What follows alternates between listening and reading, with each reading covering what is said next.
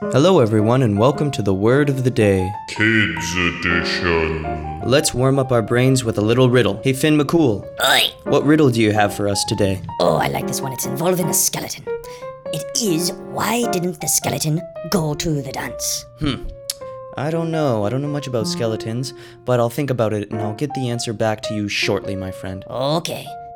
And now to the Word of the Day. Miss Merriam-Webster, Oh, yes. what's our word for today? Well, it's 6 letters and it starts with a D. Dispel. It's spelled D-I-S-P-E-L. And it's a verb, and it makes something like a feeling or doubt or even a belief disappear. Okay, so it's kind of like getting rid of a certain feeling. Yes. So, if you are scared, you can dispel your fear by learning how to use a sword. Oh, that's certainly one way to get rid of fear. Yes, indeed. Now, not get rid of fear.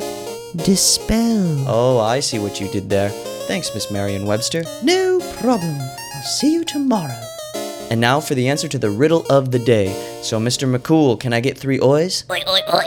What was that riddle? Well, the riddle was, why didn't the skeleton go to the dance? I think I know the answer. You do? It's because he did not have any body to take. Yes, he did not have any body because he's a skeleton and he actually just has a rib cage or something. He has no body to take. Oh, so that's why he's lonely and he didn't go to the dance. Poor, sad skeleton. Okay, well, thanks, Finn McCool, and I'll see you tomorrow with another riddle. Oh, yes, indeed. So, our word of the day is dispel. It's a verb spelled D-I-S-P-E-L, and it means to make a doubt or a feeling or even something like a belief disappear.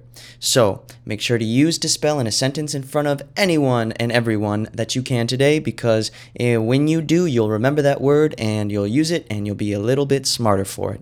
I'll see you tomorrow.